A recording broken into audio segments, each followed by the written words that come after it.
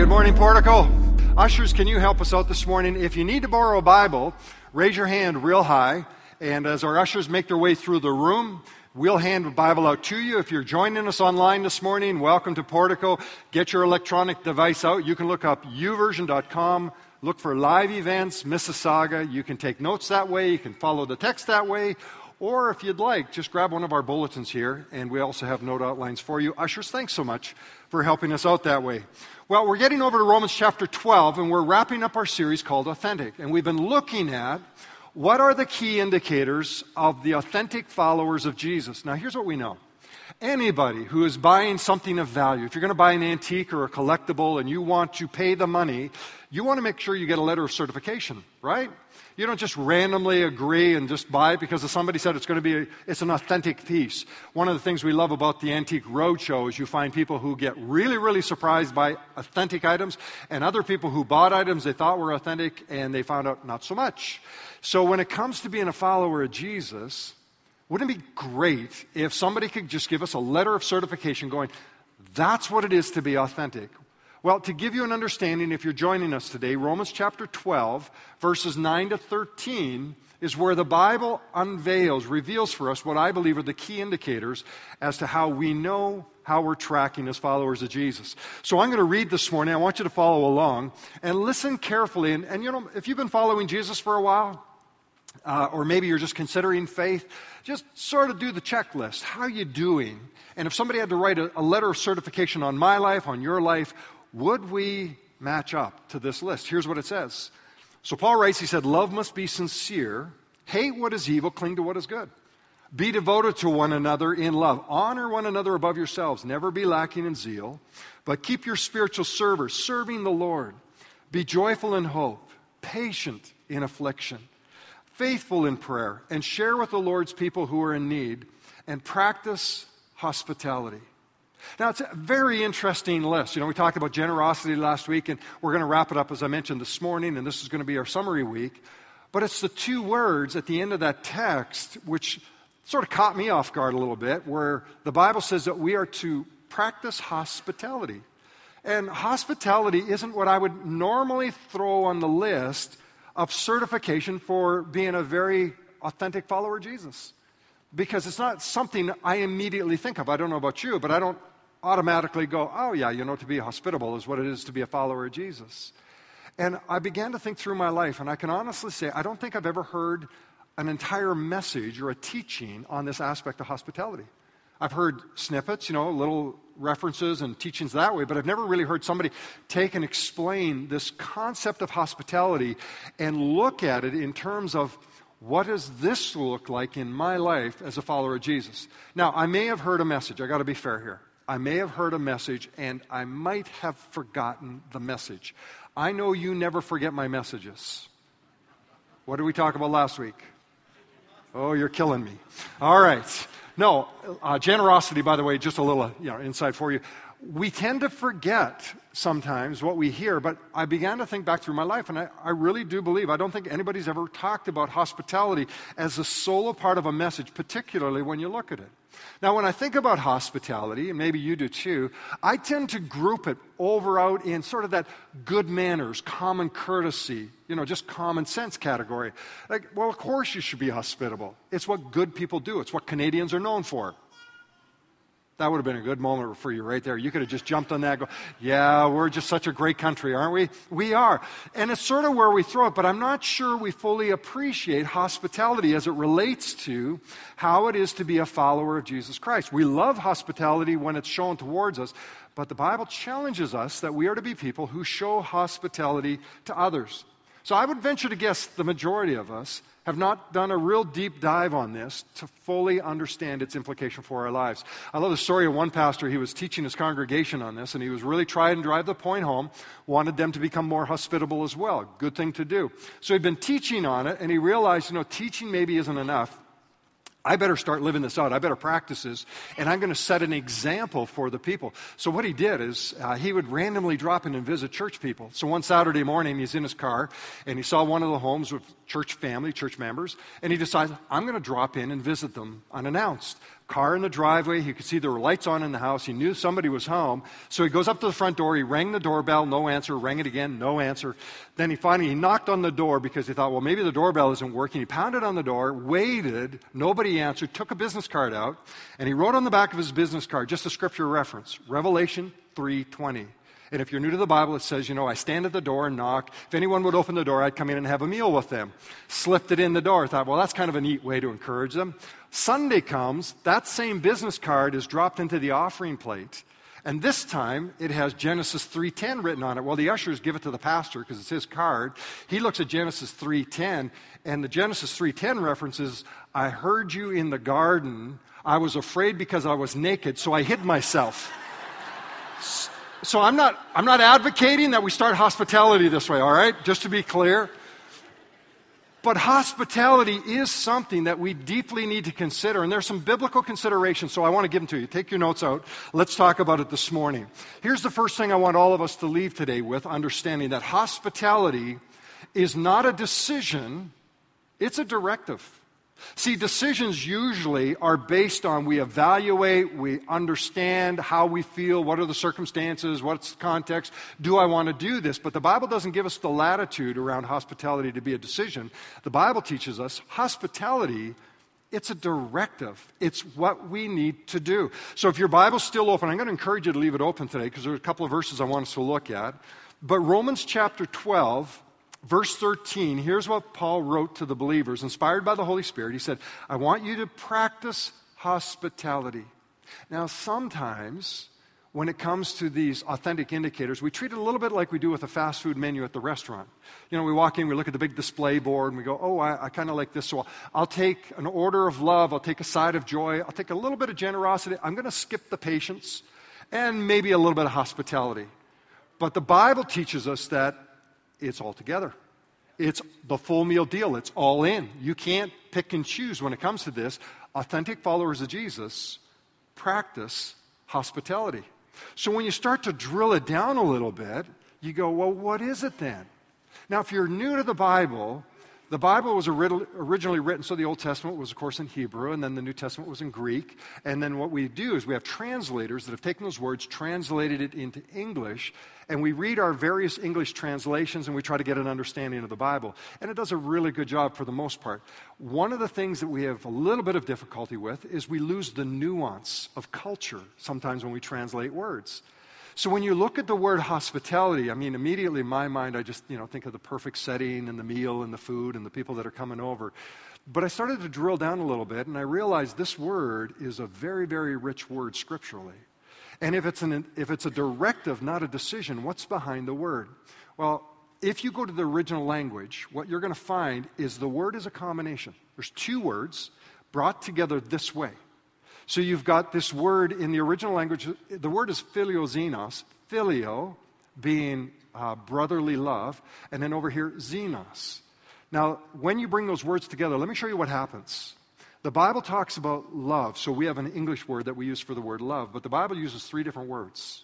So in Greek, there was this word, you could have agape, unconditional love, you could have eros, which was erotic or intimate love, or you could have phileo, which is a brotherly love. So all of them translate love for us, but it's important to know which version they were trying to describe. So phileo is brotherly love. It's the bond that ties a family together. You do love your family, right? Yes. One of us. Good. All right, just checking. Because, even though we fought growing up, I love my brothers. And so the writer, Paul, uses this word brotherly love. So he goes, you need to have this phileo, this love.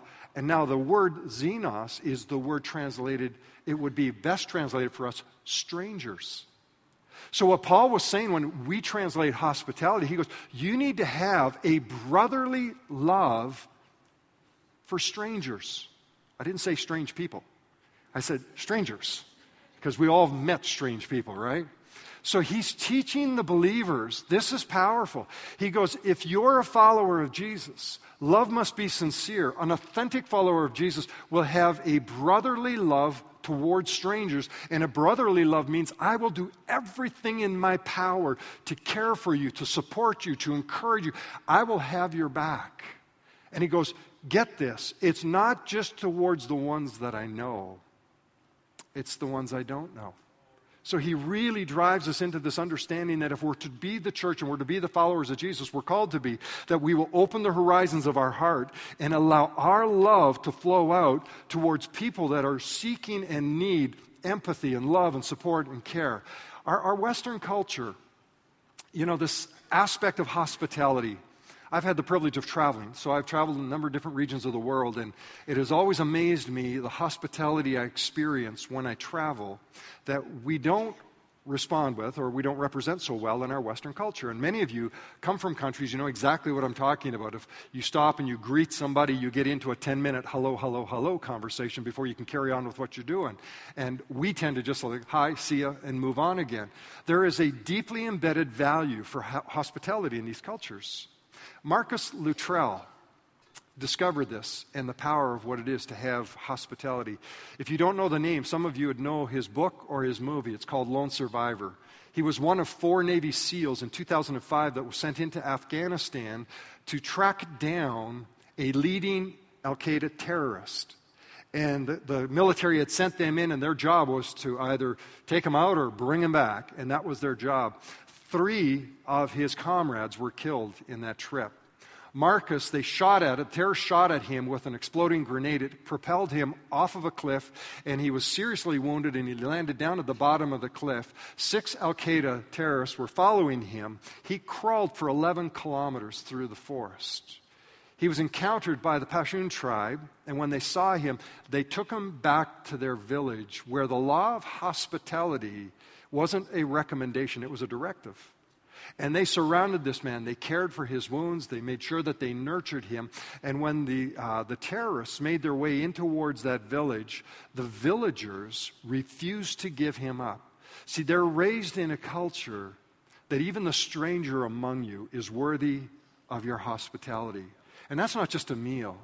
They were willing, and Marcus writes this in his book, they were willing to die for him, to lay their lives down to protect him. That's the tenacity, that's the intentionality that comes out of this expression here. And it's that same emotion that you find when Paul writes this, and he goes, I want you to practice hospitality. I want you to love strangers. And we know that within the context of the church, we're talking about people that were moving because of persecution, and they were being forced out of their homes, and they were being sent off into remote parts of the then known world. And so he's going, this is how we do this for one another. Jesus would actually pick up and convey this very same sentiment. And he would actually talk about the blessing that comes, that as followers of Jesus, if we will care for people. He said, if you give a cup of cold water in my name, if you give a person a meal, if you visit the sick, if you visit those in prison. So he tells this beautiful story through a parable of what it would be like, and he says, and you're going to be blessed for that, and the king is going to bless you because of this. But it's how he ends that we often skip the last part, because we love to talk about the beginning part of what's going to happen for those that do this. But Jesus in that parable also talks about for those who don't give a cup of cold water, those who don't practice hospitality. It's there in your notes. Matthew 25:41. Look how he ends the story, where the king says, get away from me, for you are under God's curse. That you had the opportunity to be hospitable, and you didn't do that. See, this whole area of hospitality, it's not a decision, it's a directive. We don't look at the person and see if they qualify based upon our assessment of their situation. What the Bible teaches us is we of all people are the most hospitable. We should be, because of God's hospitality demonstrated towards us. So when we practice hospitality, we're simply modeling what our Heavenly Father has done for us. So let me just take a moment and describe one other area here before we move on. It's the word practice. That word practice is often, we think about athletes who want to get better at their sport. So if you're going to basketball, you're going to go out and shoot a few hoops and try to get a little bit better at your game. Or if you're a golfer, you'll go down to the driving range, you get a bucket of balls and practice your swing. So all these imageries of practice that we relate to. But this word is a little bit different. There is a deep, deep, deep intensity and intentionality with this word. So when the Bible puts these two words together, if your Bibles are open, would you look at Romans chapter 12 for me right now? And look at verse 14. Because Paul writes this, he says, bless those who, what's the word? Persecute you. So what's that got to do with practice hospitality? if you could look again at the nuance of the structure, the same emotion that's put in the word practice, it is tethered to the word persecute.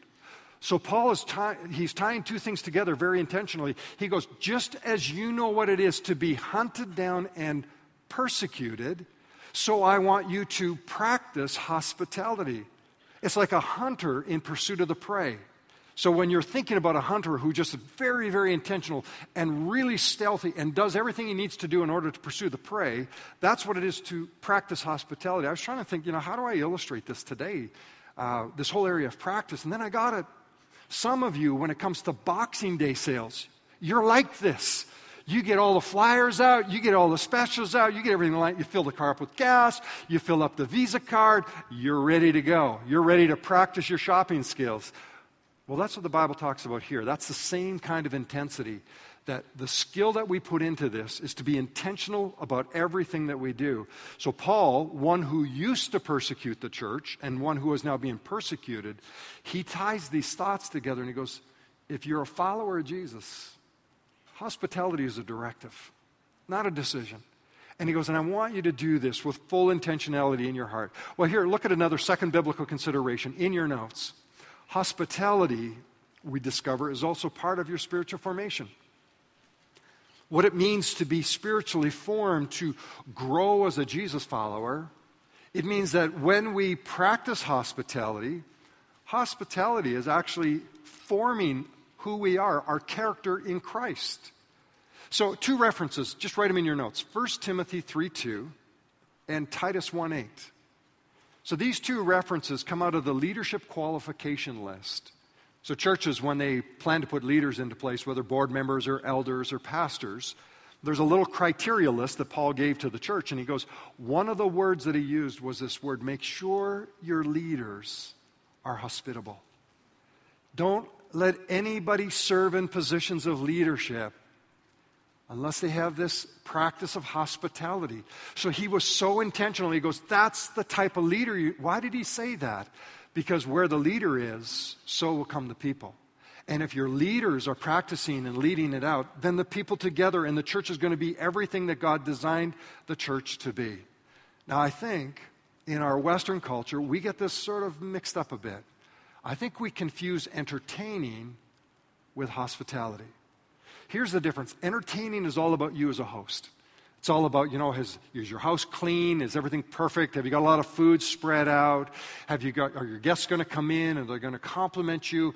And then at the end when they leave, are they going to say nice things about their experience with you? So everything about that experience is on you as a host. That's throwing a party. That's what that is. And you want to make sure. And so you check the list, and if somebody doesn't say something nice, then they don't get invited back. So they're not on your list. That's what we do to entertain. Hospitality is when we're not quite so worried about how the house looks. And we're not worried about what people say about us. Hospitality is when we go, I want to give you a listening ear. I want to give you the benefit of having my heart and full attention for a few moments in your time. And it's not just about location. I'm not just talking about our homes. I'm talking about a state of mind, a state of spirit, the way we live, that we encounter people and we are hospitable to them. So that when people come up to us, they know that we are concerned about them with all of our interest. Well, why do I share that? Because Paul said, show brotherly love, practice brotherly love even towards strangers. Did you know that you don't even need to just open up your house to practice hospitality? That the one thing that I love about being a big church is people can come from all walks of life and all kinds of backgrounds. But one of the difficult parts of being a big church is that we often don't know all the people who attend our church. So I would venture to say, everybody here on my left-hand side, I bet you don't even know who sits over here on my right-hand side, do you? And those of you on the right-hand side, you probably don't know who's over here, because we tend to move towards the seat that we normally sit in. Some of you have been in those seats so long, the impression from your little pant and your skirt logo is embedded on that chair. You've just never moved out of that spot. I watch you everywhere. It's an amazing thing. We're like ants. We all kind of move in and we move towards, and woe to the person who sits in your chair. I'll talk about that later. So just queuing you up, people. So we tend to not know each other. I love being in a big church Because you don't have to race out at the end of the service. We put the coffee on so you can grab a coffee, and you can actually be hospitable to someone you don't know. And you never really know who the person is that's going to practice the hospitality, because you might be in need of a listening ear. You might need somebody to hear about what's going on in your heart and in your life and the difficulty that you're going through. And it could just be that that stranger is going to open their heart to be hospitable towards you. Does it make sense? So this is where the Bible says it's part of what our spiritual formation is. Jesus, in Luke chapter 14, I put it there in your notes, Jesus said this to those that would plan to host events. He goes, when you give a luncheon or a dinner, do not invite your friends or your brothers or sisters or your relatives or your rich neighbors. If you do, they may invite you back, and so you'll be repaid. But when you give a banquet, invite the poor and the crippled, the lame, the blind, and you will be blessed. And although they cannot repay you, you will be repaid at the resurrection of the righteous. What was he saying? He goes, the spiritual formation, what God is doing in you when you're hospitable, when you open up your home, you open up your heart, you open up your life. He goes, don't go to the ones that you assume are going to reciprocate. He said, go to the ones that seem to be off in the fringe, on the peripheral. And when you do that, God's going to remember that, and God's going to bless you for taking care of them. Peter would say this, 1 Peter 4, 9 and 10. Offer hospitality to one another without grumbling. Each of you should use whatever gift you have received to serve others as faithful stewards of God's grace in its various forms. So, if it's a directive, and we know it's part of our spiritual formation, then why is God so concerned that we of all people practice hospitality? Not just so that we can say, well, there it is, I'm an authentic follower of Jesus. Why is God so concerned? Here's a third observation. I got it in your notes for you. Write this one down. Hospitality enables you to participate in the mission of God. Hospitality enables you to participate in the mission of God. We see this all through Scripture. God is concerned so that He knows that we are living in the same expression of love and care that He lives and demonstrates towards us. So really what hospitality is, it is the outflow of God's grace from my life, evidencing that God is at work within me, and the same for you, that God is at work within you. That's a high, high value for us at the church here. So 10 years ago, believe it or not, it was 10 years ago, this past January, those who've been on the journey with us, that we changed the name of the church. Now, our previous name had served us well, and it served through a period of time, but we recognized that our society was changing, that understanding was changing, and we wanted to choose a name that would be very, very intentional about the fact that we were committed to serving God's mission in this world. So we started to look at different names. We had a group of people that were working together and reflecting on different kinds of names. And when the word portico came into play, and we began to understand what portico is, we went, that's the name. Now, there's two things I love about this. And now, first, let me explain what portico is. Because some of you are going, yeah, why did you choose the name portico? Where did that come from? And I still get that question today. And portico, if you go all the way back into the Old Testament, to the time of the building of the temple in Jerusalem, there was the temple where the Holy of Holies, where once a year the high priest could go in. Then there was a holy place where the priests would serve.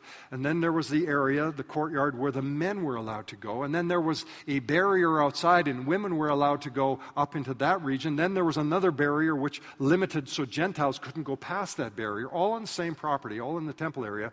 And then all around the building was a portico on the inside. Colonnades with the ceiling over the top. And in the portico, everybody was welcome.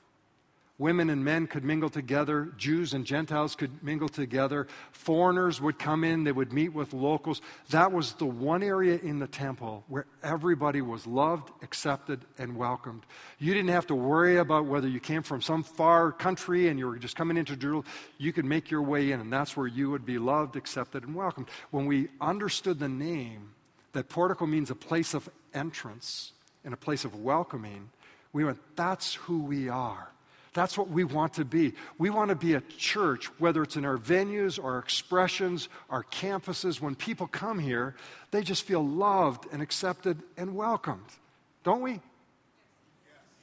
3, 4, 5. Okay. Don't we? Yeah, we do.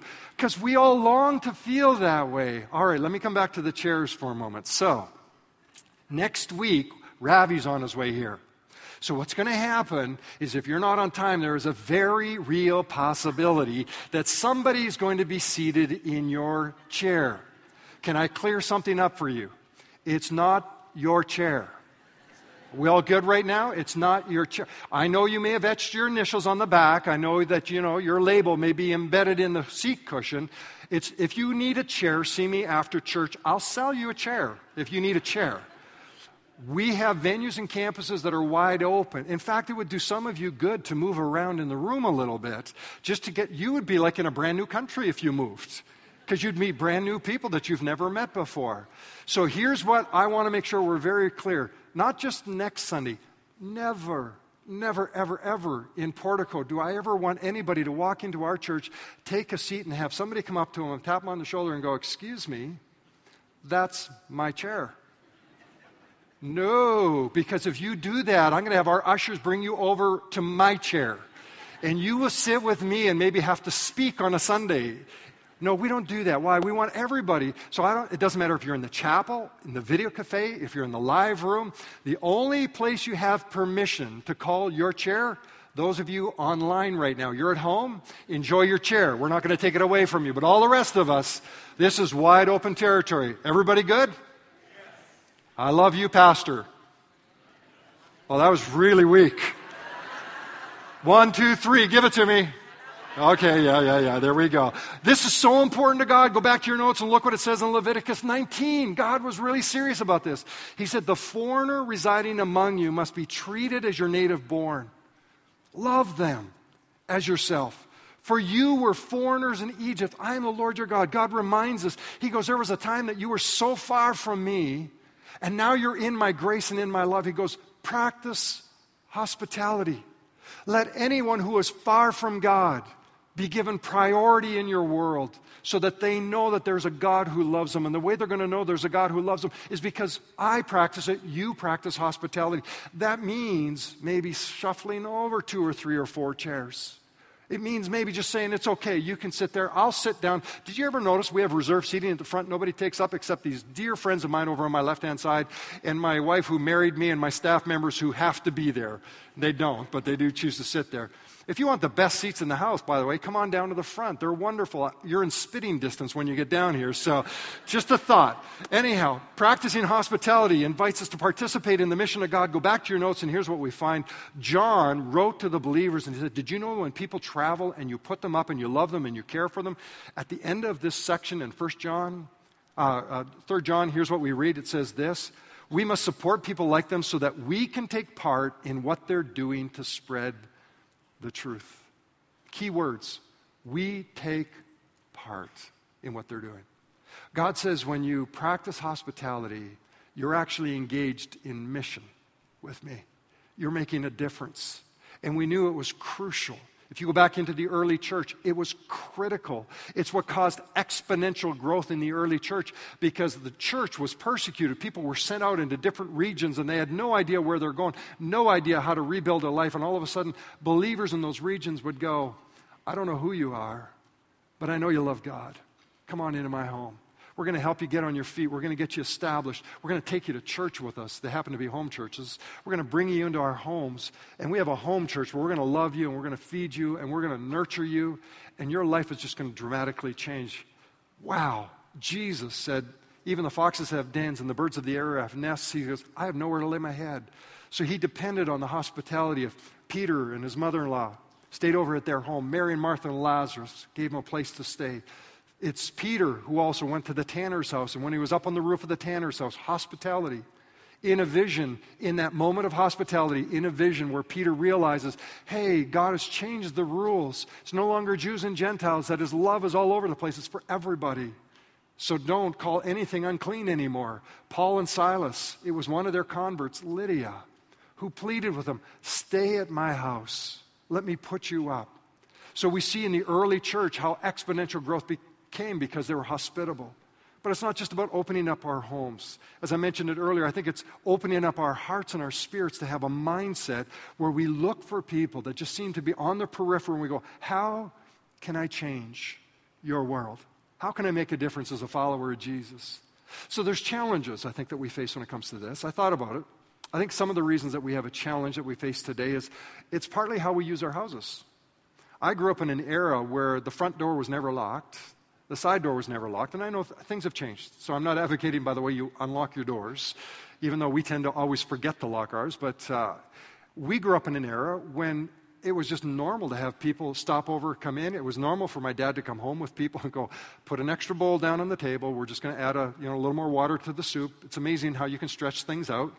And we're just going to love people. Sunday, I can remember Sunday nights after church, we would go home, and Dad would say, oh, by the way, we're having another family come and join us. We go, well, what are we going to feed them? You got 6 kids. We're hungry. And he'd go, no problem. We have toast, cinnamon, brown sugar. We're going to have cinnamon toast. I tell you, there's nothing like cinnamon toast. Yeah, see, we got you now. You're all like starting to, the saliva's growing here right now. We're going to keep you for 2 more hours. That's all they do. They'd have tea and coffee and cinnamon toast. And they would sit for hours. And as a young child, I could remember just feeling good about the experience. But I've noticed our homes are no longer family rooms. We've turned them into a fortress. That now we tend to lock our doors. Now we tend to look for them as a place of refuge rather than a place for refugees. We look at them as our place to get sheltered from the busy, frenzied activity of our life. And I understand that. I mean, I live the same thing. I totally understand this. That's why I'm just illustrating. I think there's been a change in culture, so we got to look for different ways of practicing hospitality. We used to have front porches. Architecturally, we used to have front porches, and everybody would be out on the front porch. We've taken the porches away. We've built backyards. We've put up fences for privacy to keep everybody else out. So I'm going to challenge all of us, even though our homes may be different, let's learn how to practice hospitality. Let's invite people into our experience so that they will know that God has sent us on mission with Him. As I mentioned, I think our schedules make it challenging, so we have to be creative with creating time and opportunity in our schedules. And I also believe there's this misperception of what hospitality is. Those of you that love to open up your homes, you don't have to have a perfect home to be hospitable. You know that, right? Nobody's going to measure what you have or you don't have. See, we get so caught up in what people think. Let's forget about all that stuff. In fact, if you've got 3 kids, you're permission to have a messy house. 1 kid is enough to be permission for a messy house today, isn't it? Just kind of kick all the junk to the corner and bring people in. Open your heart up and make a difference. Now, let's get really, really practical. So if the home, because I know not everybody can do it in their home, how do we practice hospitality?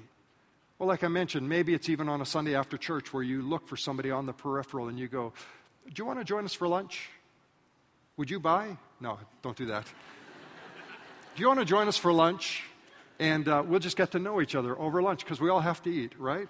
Or maybe just, do you want to stay back for a few minutes? Let's have a coffee together.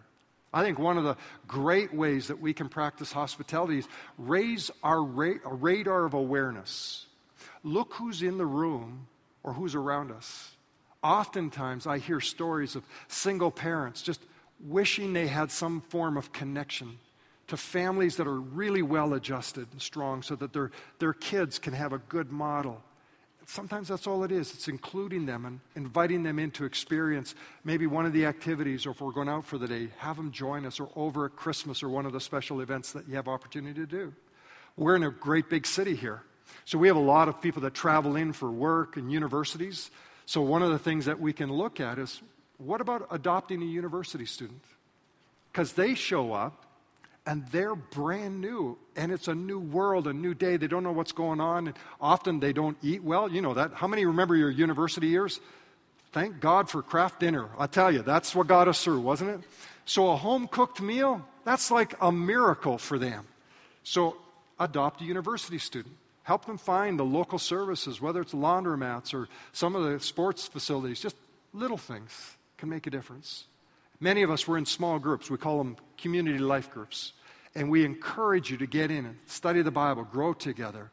But open your group just a bit. Now, if you've been traveling together for years and you've got a really, really solid group, we're not telling you to disband.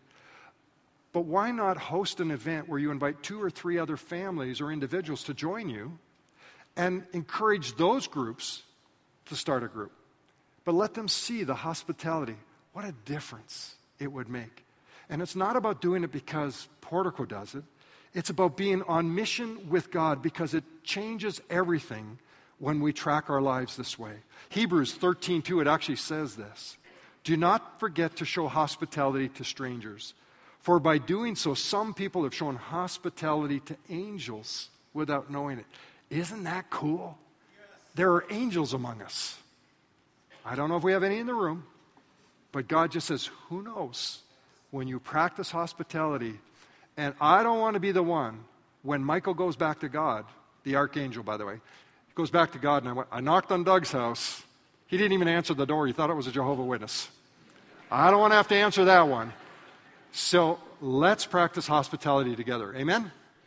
We can do this. We can be great at this, and it's going to change our lives. All right, well, let's wrap it up with this. Matthew chapter 10, 40 to 42. Eugene Peterson, great paraphrase of the scripture, puts it into our contemporary language. Here's what he says. We are intimately linked in this harvest work. Anyone who accepts what you do accepts me, Jesus said, and he accepts the one who sent you. Anyone who accepts what I do accepts my Father who sent me. Accepting a messenger of God is as good as being God's messenger, and accepting someone's help is as good as giving someone help. This is a large work that I've called you into, but don't be overwhelmed by it. It's best to start small. Give a cool cup of cold water to someone who is thirsty. The smallest act of giving or receiving makes you a true apprentice, and you will not lose out on a thing. How amazing is that? So you have the capacity to be an authentic follower of Jesus. Next week, you just might have to give up Portico's chair for someone else. This week, you might want to take a coworker out for coffee and just go, I don't have the house, but I have the heart. And can I listen to your heart? Let's pray. So, Father, this morning, that's where we leave this. Now, it has to be your Spirit that prompts, stirs, and challenges us in every dimension of our lives. And I know whether it's from a teenager all the way up to a senior, we all have peer groups, we have opportunities. We can invite a friend over, ask our parents, and have a friend come in for a meal. We can be a senior and drop in and visit seniors that are maybe widowed or lonely. All of us can do something to practice hospitality the way you called us to. And as a church, thank you for the privilege of being on mission with you. And we pray it in Christ's name. Amen.